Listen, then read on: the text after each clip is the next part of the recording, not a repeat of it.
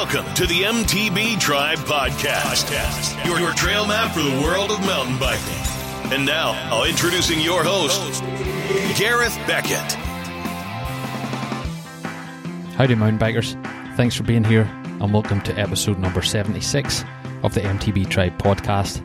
I'm here to help you find out more about mountain biking, how to get out on the trails, keep you stoked, and hopefully learn a little more about mountain biking and the people involved, and hopefully get you off the sofa and onto the saddle.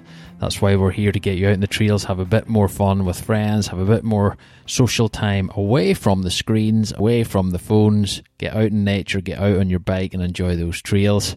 And for everybody that's listening on iTunes or Apple Podcasts, I want to say a big thank you for all your subscriptions, sharing the show, commenting on the show and leaving 5 stars. I just love it, and I want to read out a couple that I've received quite recently, just to say thanks to the guys for doing that. One by Georgie Dawn, 5 stars, super stoked, love listening to this podcast and to chuckle every time at Gareth's Pacific wording, because I say Pacific rather than specific and I kind of spell it that way as well. It is a wealth of knowledge and entertainment. I've learned loads from them and will continue to do so. Cheers, fella. Keep up the good work, Ta Craig. So thanks so much, dude. I appreciate that. And I know we had a wee chuckle on socials about that as well, about my wording of Pacific. But I will always say it like the ocean. I don't know why, because I'm drawn to the ocean. It's the way it is. So thanks so much. Another one from Running TIMT. Cracking podcast, straightforward and great information, 5 stars. Love this, easy to listen to and great host. So thanks so much for that. I appreciate all your comments. It's good fun reading through them, and it's good getting in contact with these guys via socials and stuff like that. I really do enjoy it. It's a bit of good crack.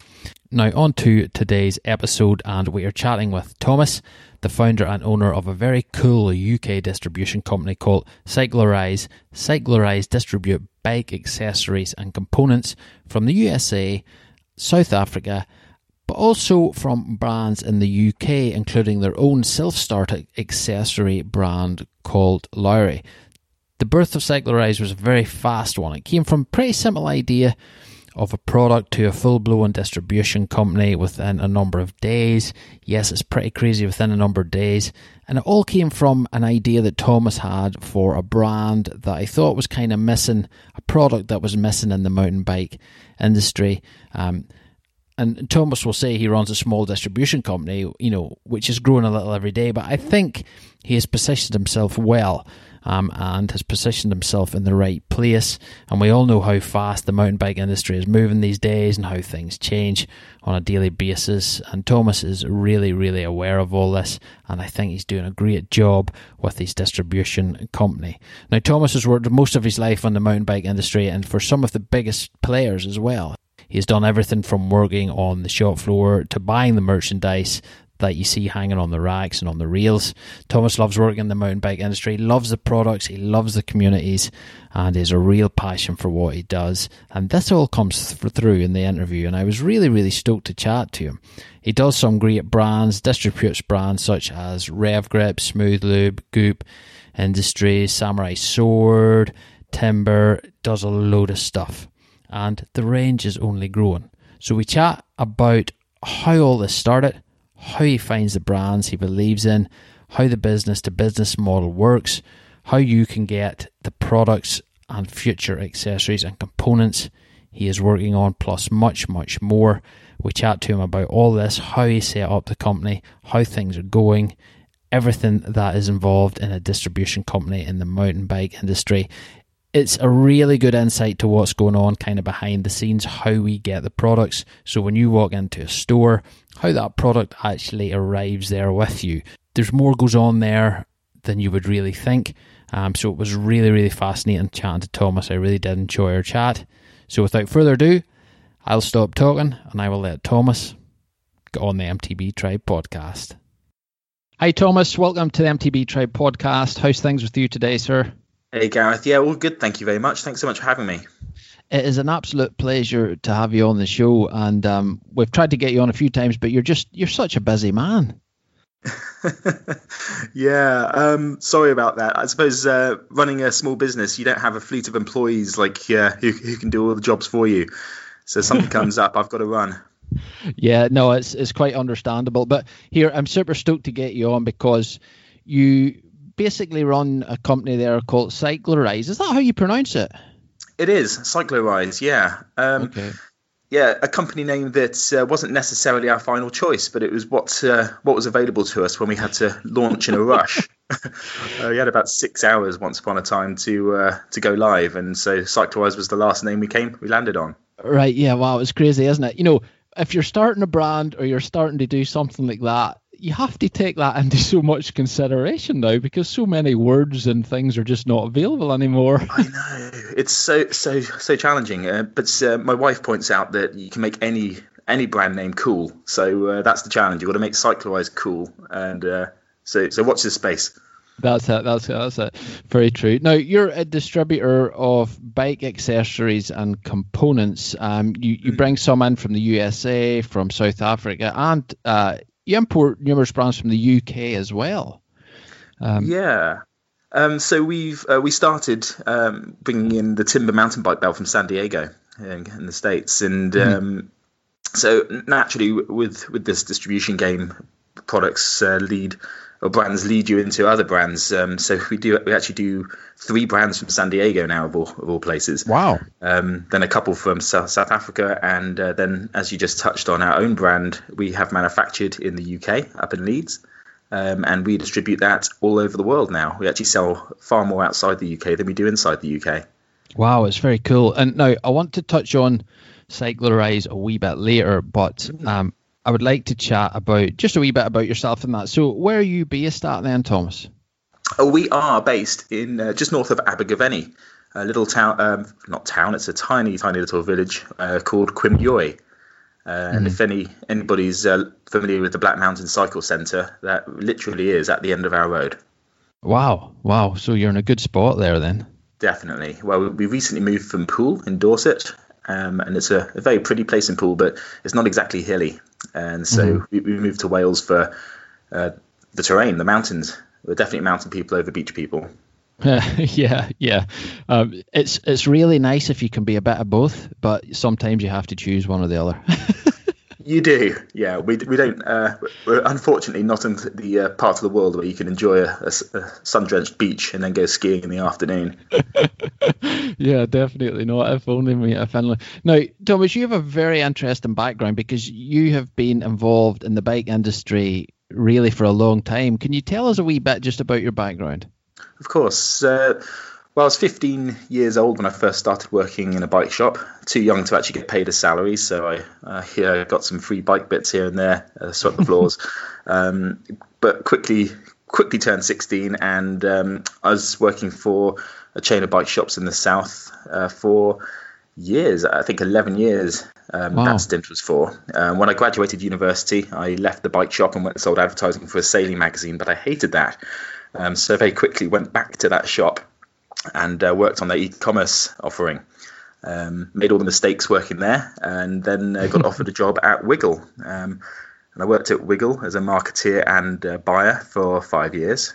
And then I went to a distributor and worked as a marketeer there for 2 years before starting Cyclorize. And in and around all those other roles, I did work in a bike shop in California on and off as well. So getting a good bit of experience on the shop floor as well as online and behind the scenes. Yeah, and what was it like working in the bike industry? I know you have a passion for it there, obviously, but from the shop floor to the internet side of things, like how has it changed? What's it like? Well, once upon a time, you'd work in a bike shop and everything excited you. This was before the internet, I suppose. In the mid to late 90s, the internet was here, of course, but there wasn't an awful lot of content on there. So reading a bike magazine, as lots of us remember, was so super exciting, especially the American mountain bike magazines. So going out to California every summer, that's where my father lives, so I spent a lot of time out there. Super exciting to go and look in bike shops. So when I got a job working in a bike shop during the summers, it was just so awesome. seeing Chris King products just strewn out on the counter, and White Industries hubs and things that you just didn't see in the UK. As connectivity evolved and time evolved, all these products started to become a little more normal and standard. So I find the bike trade today is it's really different to the late 90s, where that excitement about product was another level. And today, I think we're just all a little bit blasé about it all now. Yeah, it's funny. And it's kind of like, I kind of remember that back in the movie industry, you know, when you had to wait 6 or 8 months for a movie to come out and you were so excited about it. And I remember that. The States kind of got it first, and then we had to wait another 3 or 4 months to see this thing. Has the bike industry gone a wee bit like that, where everything's... It's instant. Yeah. Yeah. Oh, most certainly. Most certainly. Yeah, it always used to be the case, certainly with movies, but definitely with bike parts as well. The States would get it first, eventually trickle to the UK. It's when I was a buyer for the large online retailer I mentioned. We had access to everything before anybody all the time. It was a nice situation to be in. But it's just what I do love about the trade is now there's so many more people involved in the sport, and that's what brings a lot of these new products to the forefront into the public eye. And mountain biking or cycling in general is just so much more accessible and available, and I don't think people really realize how much better it is now than it was back in the 90s or early 2000s. We hark back and think wonderfully of those days, and they were amazing, just like the retro old mountain bikes we all used to have. But things are a lot better now. Yeah, and I suppose it's had to go that way. You know what I mean? There's no other way for it to go but up, really. Yeah, I mean, it's all technology, isn't it? Yeah, so did you prefer working on the shop floor or in front of a computer? That's a great question. I mean, it's somewhat of a leading question, but it's absolutely working on the shop floor. I think if I could work in a bike shop but work my own hours and earn the kind of money I would love to earn one day, then working in a bike shop is exactly what I would want to do. It's the dream job. I enjoy selling face to face. I enjoy selling something I'm passionate about. When you're on the phone, on the road, and you have to walk into a shop or convince somebody that the products you have are different to everybody else's. When you're in a bike shop, half the job's done for you because somebody's walked into the shop. And I think that's wonderful, and I can see why so many people work in a bike shop for their entire lives. It's a really satisfying thing to do. Yeah, it's quite cool, and you know, it's funny. It's one of those things where when you work with the public for so long, sometimes it can get just, you know, you just need a change, because it's not easy, you know, working with the general public all the time. No, and a lot of people want to advance and kind of go behind the scenes, or would prefer to do that kind of thing. That's right. But you're there, you're handling the products, you're you know, telling the people about the product. And I think it's a great way to learn about products, is actually being on the shop floor. It is, because those are skills that you take with you later on. I know so much about bikes now that I wouldn't have known if I hadn't have worked in the bike shop. All those customers coming in and presenting those problems to you that you have to solve, and you understand about compatibility and what type of things work with what, and also the kind of person who would be interested in a certain type of product. The internet is very easy to make quick assumptions, but when you're actually in front of a person, do you understand them and their needs a lot better? Working in a bike shop is such a core skill. So, I mean, if anybody wanted to get into the bike industry, then working in a local bike shop is definitely the way to start. So many opportunities that can lead on from that. Yeah, I agree. Totally. So when did you get into bikes then, Thomas? Well, I keep mentioning the 90s. I started getting I've always ridden a bike ever since I was a kid. So in the 80s I learned how to ride a bike. But we had a lodger. I was living at home with my mum, and we had a lodger living with us for a good couple of years, and he was a semi-professional cyclist. So he was actually part salaried for I think it was It was a Wessex. I've forgotten the name of them now, but it was a road cycling team near in Southampton, and they were. He just loved cycling. He's out all the time. I had suddenly gained this interest, but I didn't really understand the skinny tire pink jersey which he had at the time scene. So I just liked going off road, and I did have a mountain bike already. It was an Apollo, but all of a sudden, as soon as this lodger started living with us, I rode my bike harder and I broke everything. And so I bought my first mountain bike magazine, which was Mountain Biker International, in 93, I think, or 94. And so that was the first time I think I really decided, mountain biking's for me. And come 95, I bought myself a Specialized Hard Rock by selling my Super Nintendo, my Game Boy, my Apollo, or whatever was left of it. My mum was proud because she thought I was going to be saving hard for my bike, but it only took me 2 weeks by selling everything I owned to buy it. And so Specialized Hard Rock I had, and that was off the back of seeing Jason McCroy thrashing his stump jumper around the pages of MBUK. And so I got that bike, and I broke everything on that bike too. But that was the beginning, and I got a job in the bike shop at 1998. So 3 years of breaking stuff, and then I got into the bike trade. And it's not cheaper working in the bike trade. I'll let you know. It just means you can buy nicer stuff, but you still spend as much, if not more. So true. Yeah, definitely. So what are you riding now then? Right, so now I ride I've got a couple of hardtails only, no full suspension bikes. I've got a Transition throttle, which is a carbon hardcore hardtail. Absolutely best hardtail I've ever ridden, so fast. And we built that for the London Bike Show, or rather the NEC Cycle Show this year. And so we built it with loads of really high-end kit, attention to detail, colours that Instagram would like, because we love Instagram. Yeah. I'm never on the downs wishing I had a full suspension bike. Compared to all my buddies, I'm right there. I'm not being left behind. When it comes to the climbing, that's where I wish I had my full suspension bike back. I got a Winter Slogger, which is a 26-inch Specialized S-Works stump jumper hardtail, which I do adore. I'm always going to have that bike, but the Transition is just so capable. But what you also realise when you're working in the bike trade, working for companies, you do get a free bike depending on your job role, and sometimes you get a couple of free bikes. So for probably a decade, I had a full suspension mountain bike that didn't actually belong to me.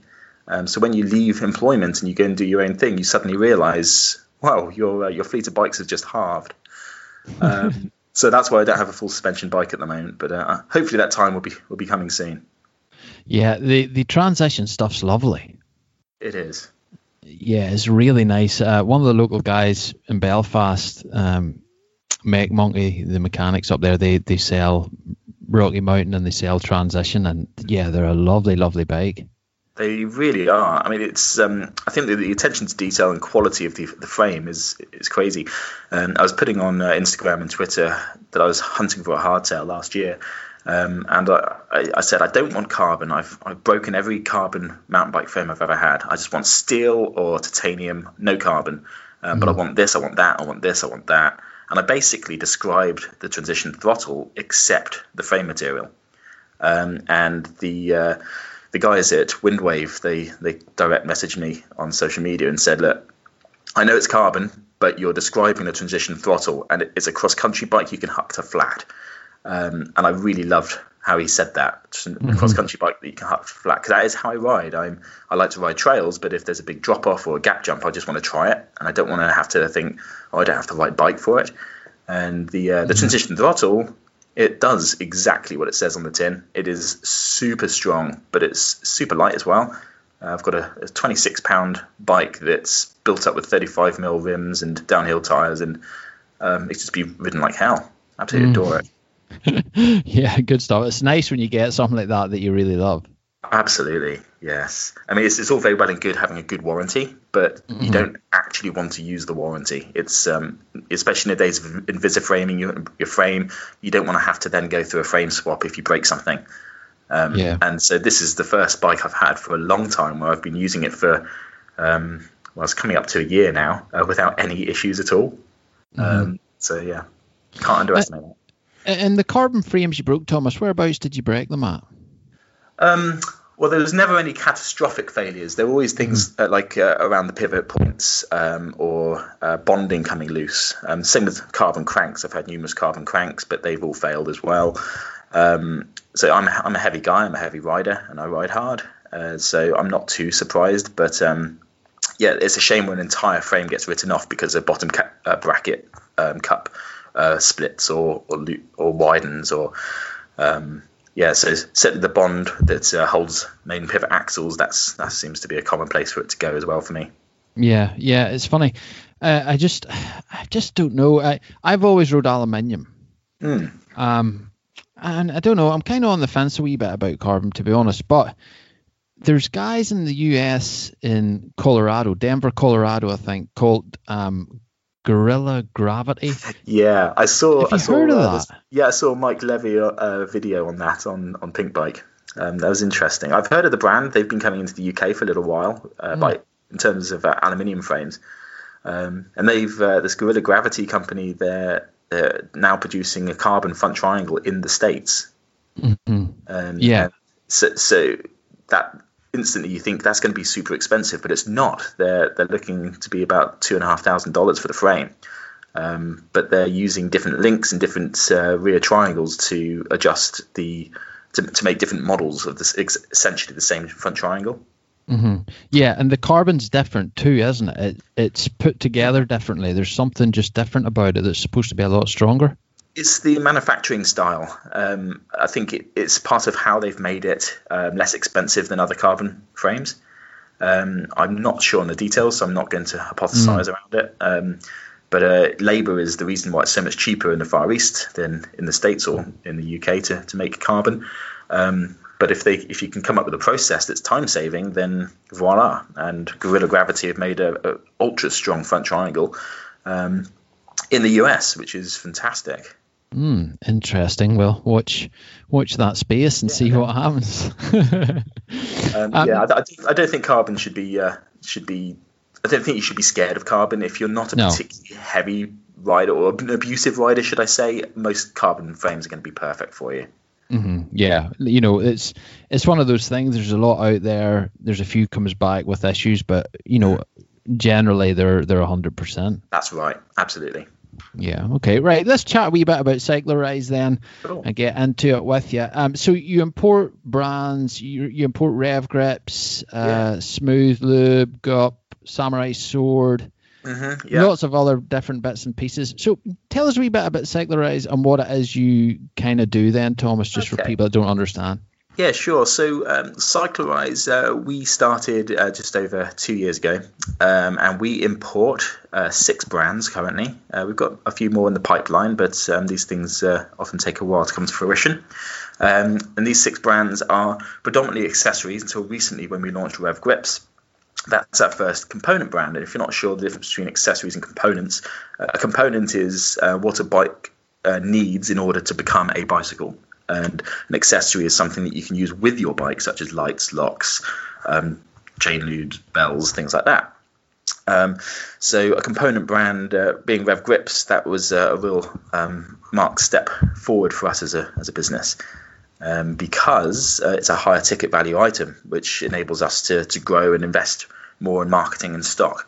When you think about accessories, you have to sell an awful lot of bottles of chain lube to pay a salary. So we've got, like you say, Rev Grips, and that's from San Diego. We've got Goop Industries, and I noticed you said Gup Industries.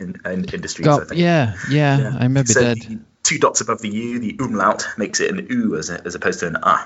So that's Goop Industries. But that's cool. It's a talking point. I think that's what helps the brand stand out a bit. Gup sounds like a fish. Yeah, it does. Yeah, fish in a little blue can. So we bring in Goop Industries from San Diego as well, and Smooth Chain Lube from South Africa. That is the best chain lube you'll ever use. If you haven't already, honestly, it's standout. And we also bring in Luri, or distribute Luri, our own brand, and Samurai Sword, which is a tubeless repair kit that mounts in the ends of your handlebars. Mm-hmm. So it's cool. I like that. That's such a neat product. We launched that only about 2 months ago, and it's flying. It's one of our best sellers straight away out of the gate. And we used in collaboration with the Goop Industries, which is a sealant inflator. Used together, that's a viable inner tube replacement. So that's a really neat system. Mm-hmm.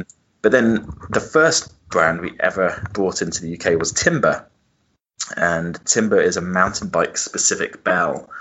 And so essentially it's what started Cyclewise. You see, I went off looking to develop a product idea I had.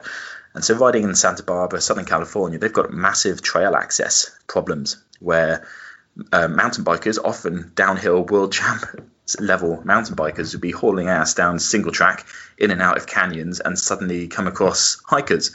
And there'd be accidents, and tempers would flare. And so local trail authorities needed a solution for this. And so a gesture of goodwill and intent, they put this little box of cowbells with a Velcro fastener at the top of all the major trails. So the idea is you'd shuttle to the top, put a bell on your bike, ride down, and hands free, it'd be ding, ding, ding, ding, ding, ding, ding, ding, ding. And then once you get to the bottom, you deposit the bell back in another box. And then volunteers would run all those bells back to the top of the trail. And it was something that really, really seemed to work. And I thought it would be really neat if you had this bell on your bike all the time, but it's really annoying. So it'd be great if you could shut it up when you don't need it. And so I was I went off looking to see if how you would create an automatic type traditional sounding bell. And I found that somebody had already beaten me to it, which sucked. But that was Timber. So I reached out to them, and this was before we'd even launched our business. And I told them in jest that they'd stolen my idea and what an awesome one it was. And somehow they agreed to let me buy a bunch of them and launch our business based on the Timber bells. But this leads quickly to how we launched the business so quickly.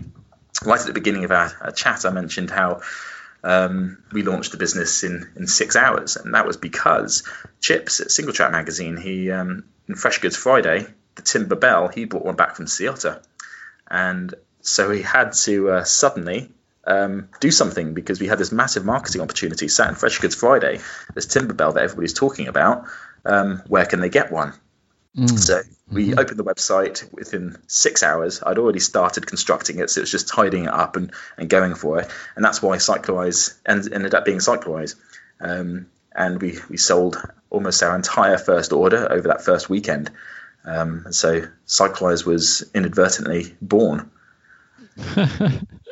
Isn't that crazy how it just all came together like that? It was absolutely brilliant. It was just bicycle bells, but it's a unique bell, and we were offering something different. And so Cyclewise, from that point forward, I suppose to answer your question, this is a really roundabout way of getting there, the products we want to range need to be the absolute best at what they do. So whether that be they're unique in their function, such as the Timber mountain bike bell, or they're absolutely the best, such as Smooth Chain Lube. There isn't another chain lube that does what Smooth can do.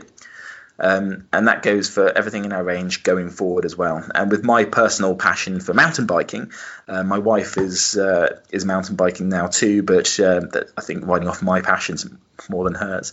All of our products need to be the best, and probably will always be with the mountain bike bias. And I think that's what's going to separate us from most other distributors, is that we are going to have a bit more of a focus. And our products are always going to be, I don't want to say niche, but they're going to serve a unique purpose. Yeah, certainly. So is Cyclewise your full-time gig now, Thomas? It is. Yeah, it has Wow. been my full-time gig for the last 2 years. 2 years as of the middle of January, actually. Wow. And my wife went full-time with us about 7 months ago. Oh, really? Well, excellent. So it's the two of us full-time, and then the company dog, Oscar, who just sits around whining at us when we're not sat on the sofa with him.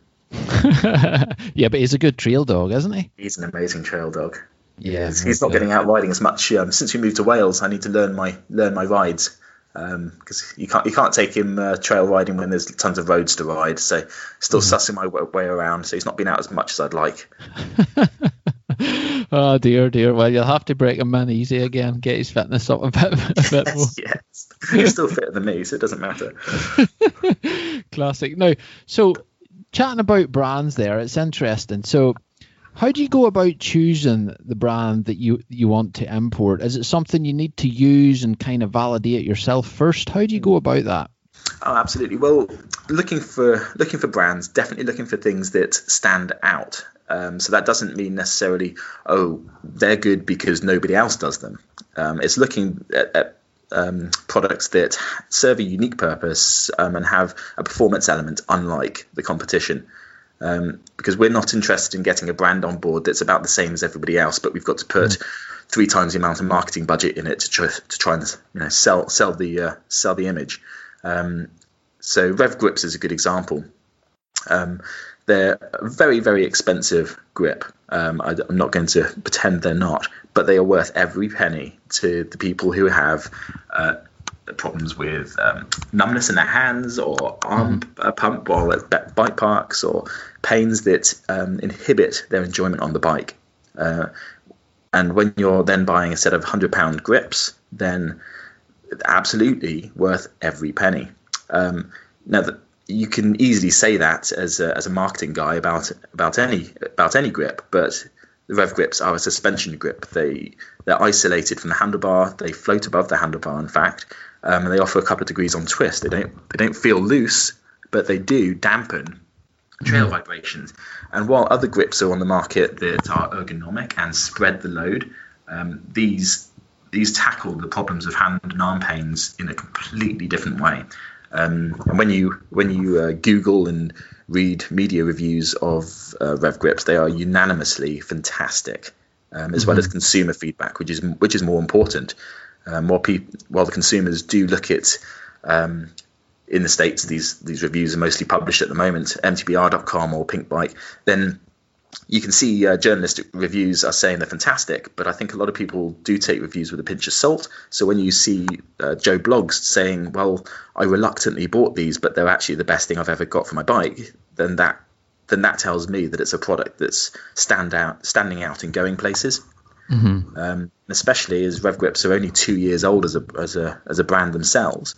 They're already so desirable and well known in the States, and they're certainly getting that way here, especially on social media. It was a brand that I couldn't wait to start talking to, and so it took several months of back and forth and chit chat, because smaller brands such as Revs, they're a little nervous about growth. They don't want to grow too quickly. They want to grow in a manageable way. And if you can imagine, they have 7 sleeve colours, 8 clamp sizes. They CNC manufacture everything for the grips in-house. Cutting the grips, moulding the grips, the washers, the bolts, everything is made in their facility. So it's very time-consuming, especially when they also manufacture other things. That's Rev Grips wasn't their main business, or isn't their main business at the moment. So looking for new brands has to be something special. It can't just be another one or a silly idea that's going to take an awful lot of convincing for people. If it's a unique product, it will find its own way, and those are the products we want to find. Yeah, so I take it a part of your day then is spent kind of researching, figuring out what's happening, what's going on, and looking at brands that you may be interested in. Yeah, well, it's important. I think in any job, well, most job roles in the bike trade, you've got to keep your finger on the pulse. And I think, especially with maybe bike shops, if you're running a bike shop, you have to figure out or understand what the consumer is looking for, and see what they're reading about and talking about online and out in the physical forum. So certainly for our roles, having just taken on Rev Grips and Samurai Sword in pretty close succession, our doors are pretty much closed to new brands at the moment. But as I also mentioned earlier, you need to foster these relationships to eventually come to fruition with your next big brand. Mm-hmm. So making sure your finger's on the pulse and reading magazines and reading articles and reviews of products all over the world is really, really important.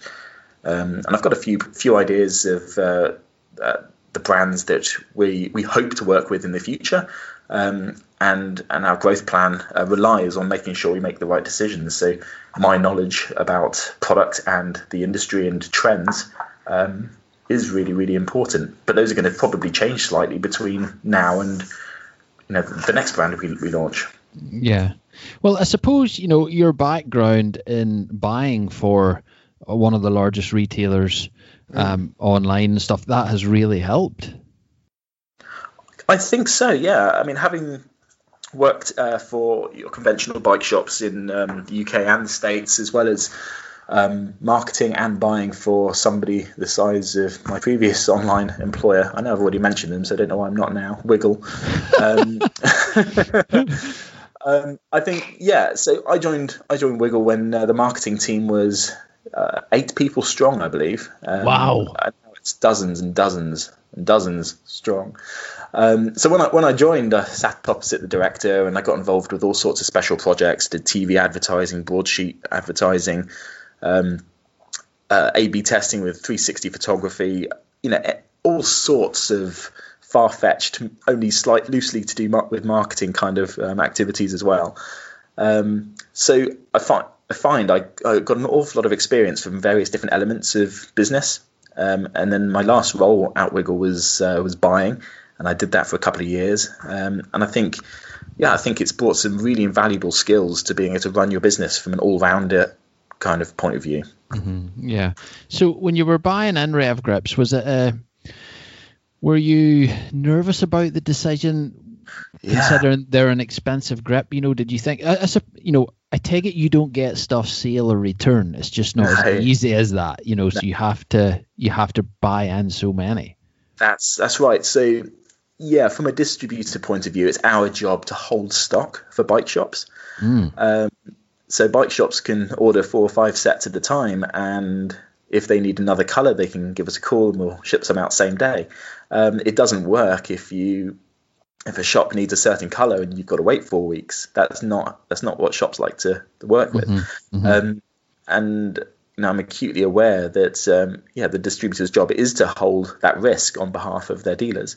So it was only nerve-wracking in terms of choosing what colors and how many of which colors to stock.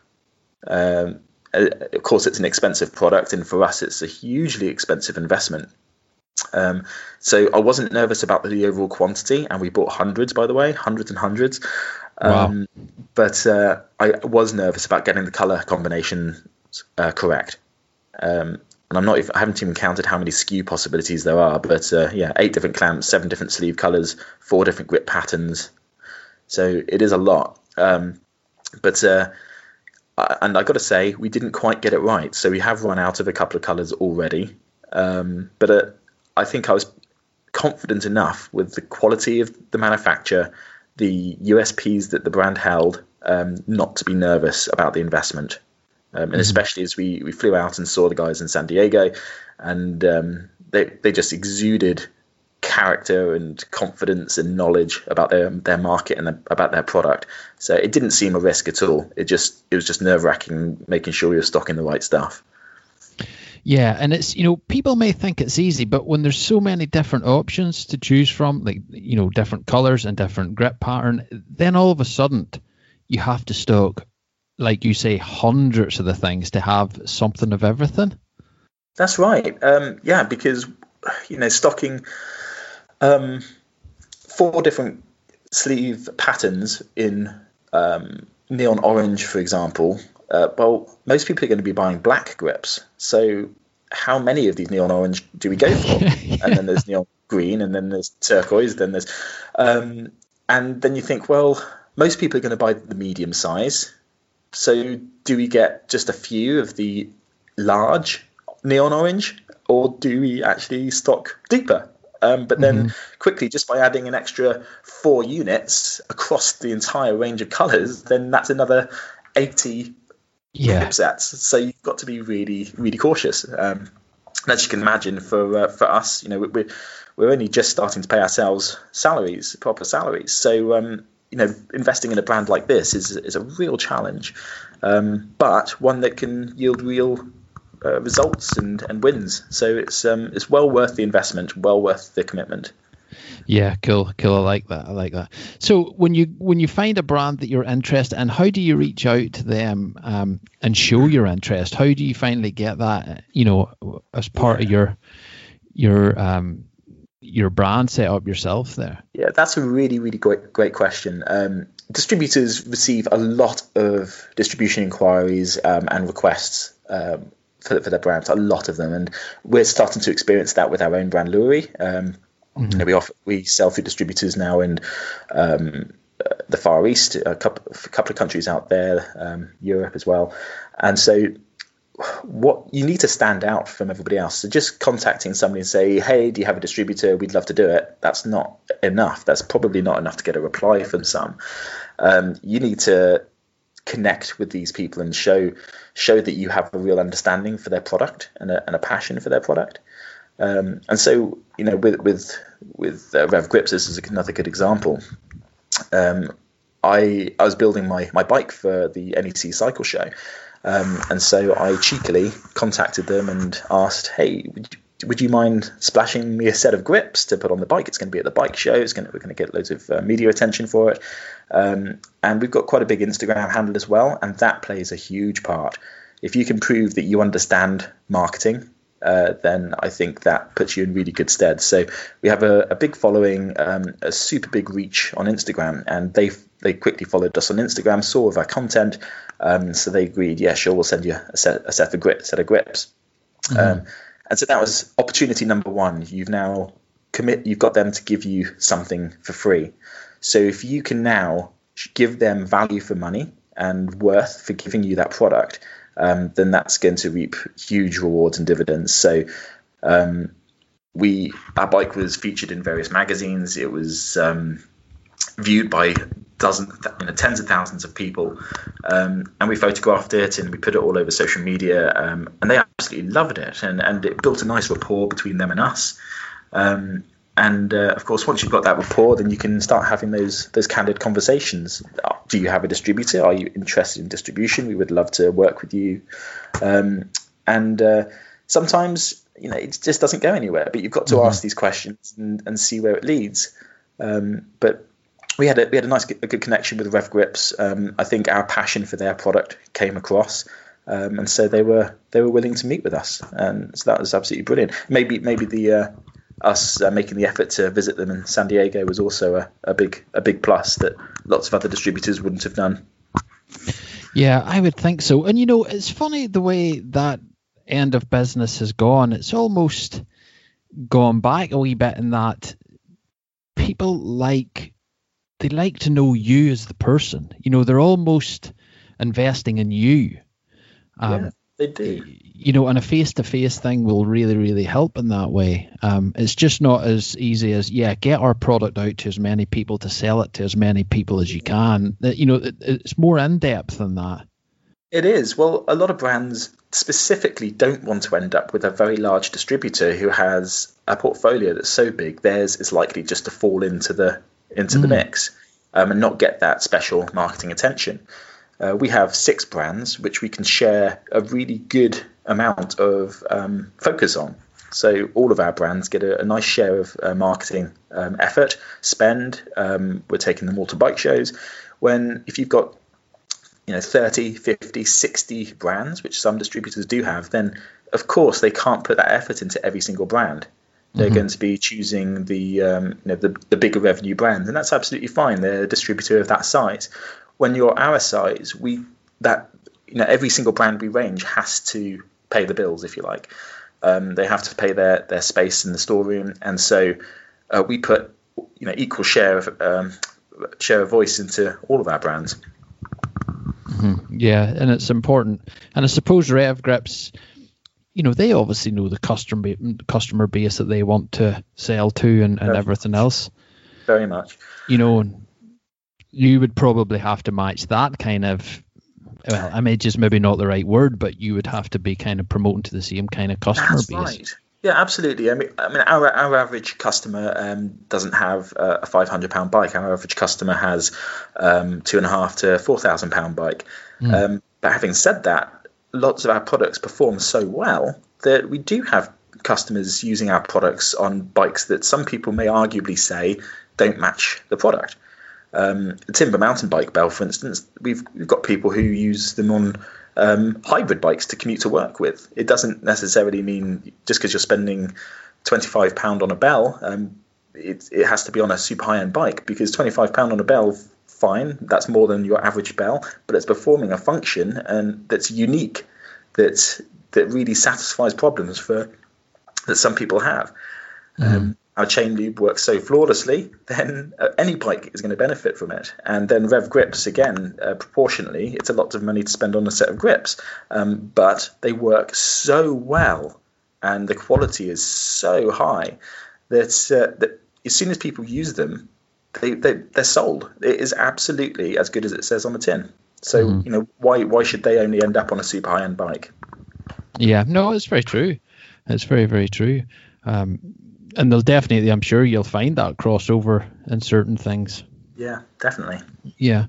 So let's chat a wee bit about how it works then. So if I'm a retailer and I want to stock the product that you import, let's just say I got in contact with Samurai Sword. Would they then put me in contact with you as you being indeed a distributor for a certain area? Is it done in areas or? It's done by country typically. Right. Okay. In different places in the world, particularly the States, then you may have multiple distributors for a single brand because the territory is that big. But for almost all brands, certainly in the UK and European countries, then you would have one distributor for a brand. If you're one of many distributors, then you're not. You may be a distributor, but you're certainly not unique. You're not the official. So for all of our brands, we are the official UK distributor, and you would be referred to us.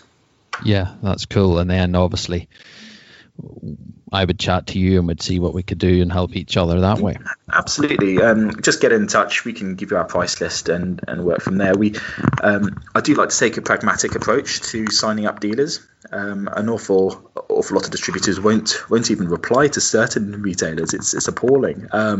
But if you're, say, you run a mobile workshop or an online only business, then our pragmatic approach would be to check you out and just look to see your activities and how you represent products, just like we would any retailer. So we're not going to turn you away or not reply just because you don't fall into our idea of what a good retailer is. We'll consider everybody on equal ground. Yeah, no, very true.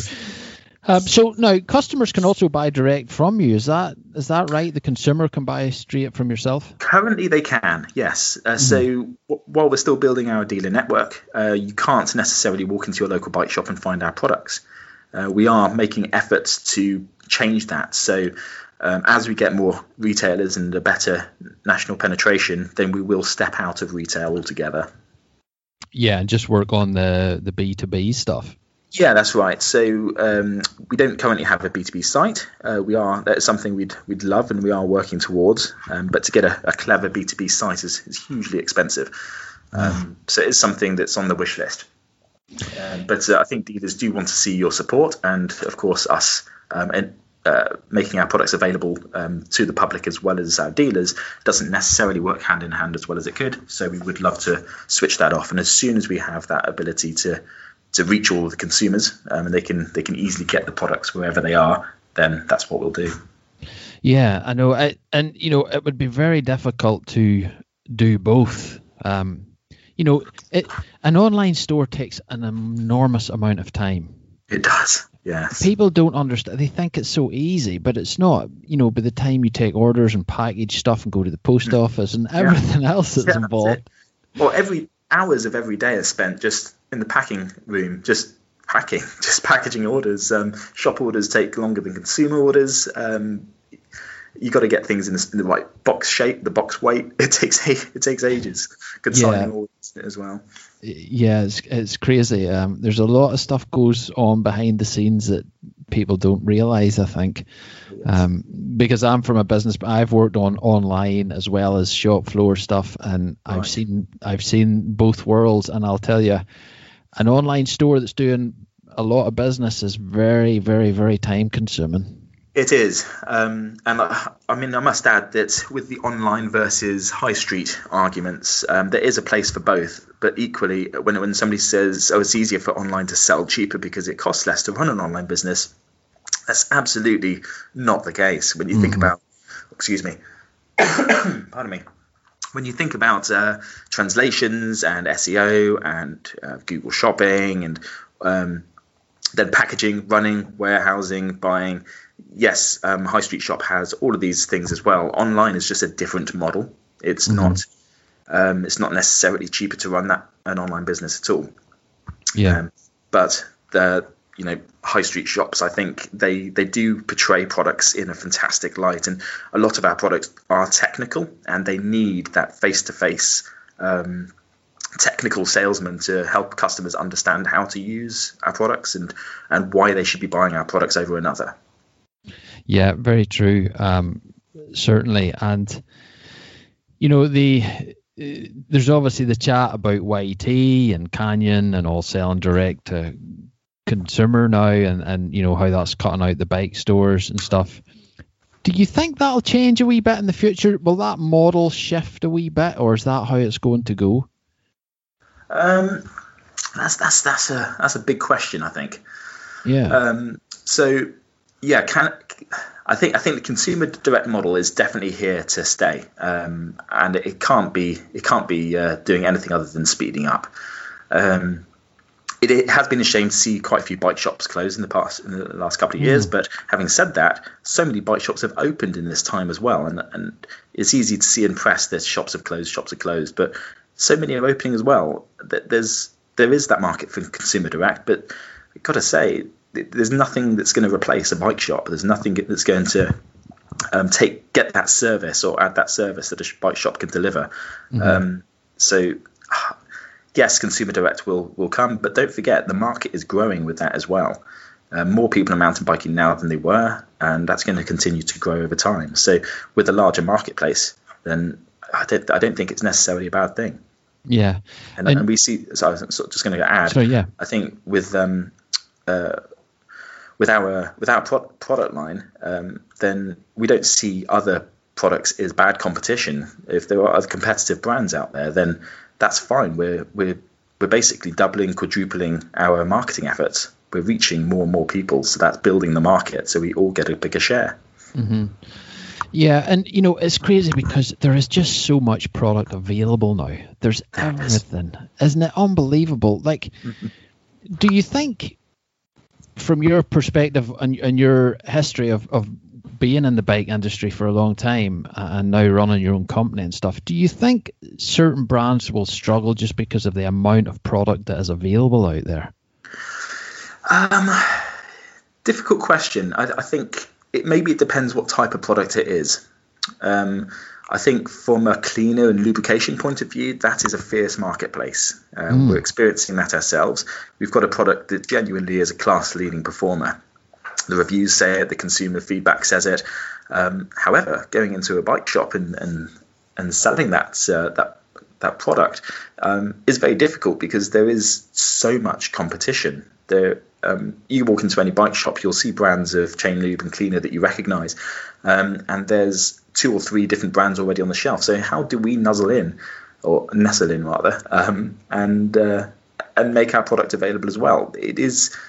We have to find different ways of selling the product, but also the product you have has to be different enough to get a bike shop and a consumer to take notice. Fortunately, we have that with Smooth. It is that good, but getting it into a bike shop is a challenge.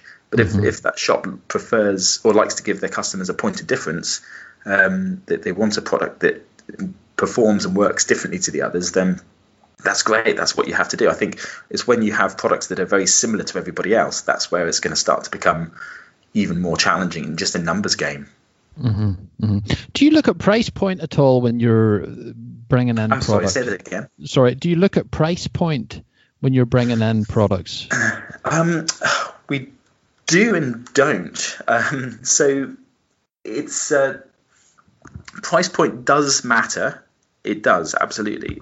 You can't ask a consumer to pay over the odds for something if it's not worth it. Mm-hmm. The production cost of the brands that we bring in are more than the larger brands that you recognize because they're made in much smaller quantities. So it is considered. We do have to consider it. We've got a formula that we use for pricing a product for the UK market, and it's a conservative one. We like to offer bike shops a good enough margin for them to stock and make the effort to range. But likewise, we have to make a little slice as well, and then the manufacturer cost is in there as well, plus shipping and import duties, and who knows what that's going to how that's going to show its face in a couple of months' time. But price point is absolutely a considered factor. However, we are prepared to be slightly more expensive than the competition if the product is really worth it. And I think finding class-leading or innovative new products, it's unlikely that we'll ever come in cheaper than other brands that do similar things. Mm-hmm. Having said that, Samurai Sword is a good example. They're a tubeless repair kit at £25, doubling up as a set of end caps. That's helping your packless riding, and it's helping. It's a functional tool that is difficult to be done badly, but Samurai have done in a different way to everybody else, and that's a really solid pricing structure, I think. Yeah, that's a really cool product. I really like that.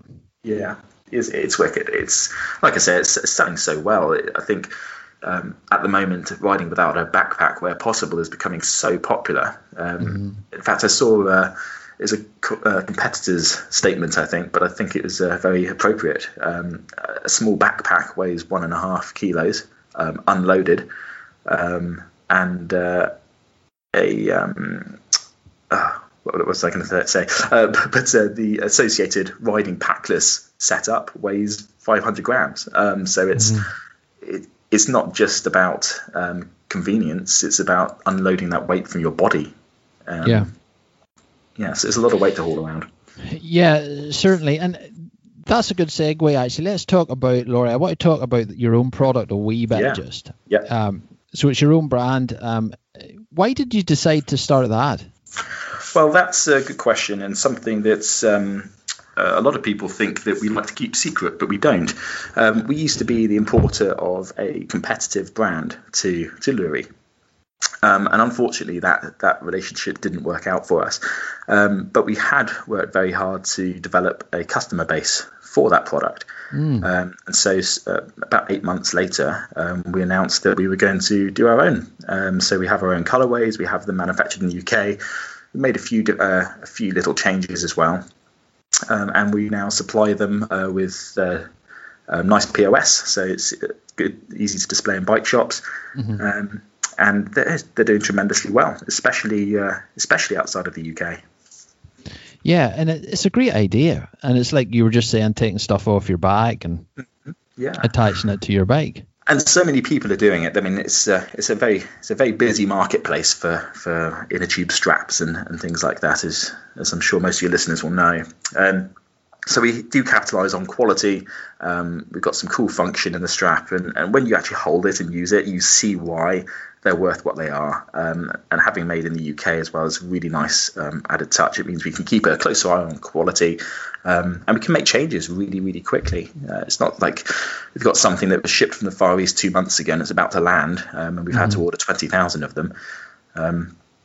We do stock nice and deep. We do have thousands in stock, but we can make changes to the production very, very quickly, and that sell-through comes about quicker than we think. Yeah, that's cool. And was that stepping outside your comfort zone a wee bit, producing your own brand, or? It was a little bit, but I think one thing I will say, maybe other people who've started their own businesses before, it's really difficult to take that first step. You've got to be confident you've got the right idea. and you've got to make a few of the right decisions. But once you've actually done it, yes, it's hard work, but you think, you know what, that wasn't quite as hard as I was expecting. So launching our own brand is just a marketing message, and of course having that idea and having that product. So the product was pretty easy. We went to a company up north who knows cycling luggage. They know what they're doing. They know bikes and they know materials. So they helped us develop it, and it wasn't that difficult. But of course now, getting that message out there and keeping that sell-through up, that is hard work. It's very challenging. It's true, because you can have the best brand in the world, but if people don't know about it, you ain't going to sell it. No, that's very, very true. And that's where marketing comes behind so much of this stuff, It does, and it's an expensive game, marketing. To advertise in magazines or even on websites, it is really expensive. So we've put most of our effort into social media. And I think Louri has had almost nothing spent on it marketing-wise, except for a hell of a lot of time. And with Cyclewise, we went several months without spending a penny. And we do a very little. We do a little bit of Facebook advertising, a little bit of paid Google advertising now, but not much. So time and effort reaps massive rewards, I've got to say. Mm-hmm. Yeah, and I know one of your ambassadors, Tess Brown, yes. Mud and No Makeup. She was on the podcast. I actually had Tess on the podcast. So how important are ambassadors to brands these days? It seems Fantastic. To be a massive growing thing with Instagram and everything. Exactly. I see that as maybe what could be described as growth hacking. Getting influencers using your products does give that illusion of grandeur and size of company, I suppose. But our products seem to suit a lot of the riders out there, and they love different products and they love supporting small brands. That's I think with Tess, it's a testament to how people do like working with like-minded individuals. And so we're happy to supply some product to people who have a good social reach and can demonstrate your products in good light. And there's a tremendous amount of difference between somebody who says they'll do X, Y, and Z for you and somebody who just does it naturally. Tess is one of those natural people who can just portray product in a great light and make people notice you. And so good ambassadors like Tess, and we've got a lot of them at the moment. We're just about to announce some new riders for hashtag Team Cyclewise. Wow. Big deal. And so this is a really great way of reaching the audience, and fingers crossed we get better at it and get the big names under our belts. Yeah, and I suppose when you have somebody like Tess, it's a win-win, because she'll validate the idea for you as well, and she'll say, this is good, this is bad. Yeah. Feedback's invaluable. Yeah. Mm-hmm. Yeah. No, perfect. All right, I don't want to take up too much more of your time, Thomas, because I know we're ticking on here. But that's interesting about your team. I was going to ask you if you have anything new planned for the near future or any new brands. Now, I know a lot of that maybe you may not be able to tell us that, but I'd say... Well, the team thing, it's my wife and I have been planning out our race and event schedule for the year, because we want to go and exhibit and show our brands off in front of as much of our target audience as possible. But we were thinking it's going to be hugely expensive and time consuming to attend various enduro races throughout the year. We want to attend entire series if possible. So we decided we're just not going to be able to achieve all of that. So what if we have people go and put our brand logo everywhere when we're not necessarily there? So we thought a team of hardy individuals who love social media and love riding bikes, and maybe we're going to go and ride the Ardrock Enduro or the Pedal Hounds Enduro Series anyway. Why don't we give them some free stuff and get them to ride in our team colours? So that's the idea behind Team Cyclewise. So now it's we've been trawling through applications and coming up with who we think will be a good fit, and we're I think we're a day behind announcing them already, so I know people are sweating, waiting to know if they're in or not. I've seen that on your Instagram stuff. It's actually quite good. It's actually very, very smart marketing. Or maybe inadvertently, yeah. But we just want these people to be good on social media, not necessarily with the amount of sheer followers they have, but people who know how to take a good picture and how to portray product and show support to their supporters. And if this first year goes well, then who knows what we could do next year. And when it comes to new brands, we've got a few in, I don't want to say pipeline because that sounds like it's a done deal. But of course, we've always got these conversations going, and even if it doesn't happen this year, then there could be some pretty mega opportunities for 2020. Happy days. Sounds good. So, Thomas, how can people best find out what you're doing and get in contact? Yeah, well, you can find us on our website, cyclorise.com, or all over social media. Cyclorise on Instagram, Twitter, Facebook, all the usuals. We're pretty hard not to find. We do put ourselves everywhere, even YouTube, and we're even on TikTok now. But I won't show that off too much because we don't really get it yet. Yeah, what's that? I've never even heard of that. TikTok is it's a mega social platform from the Far East.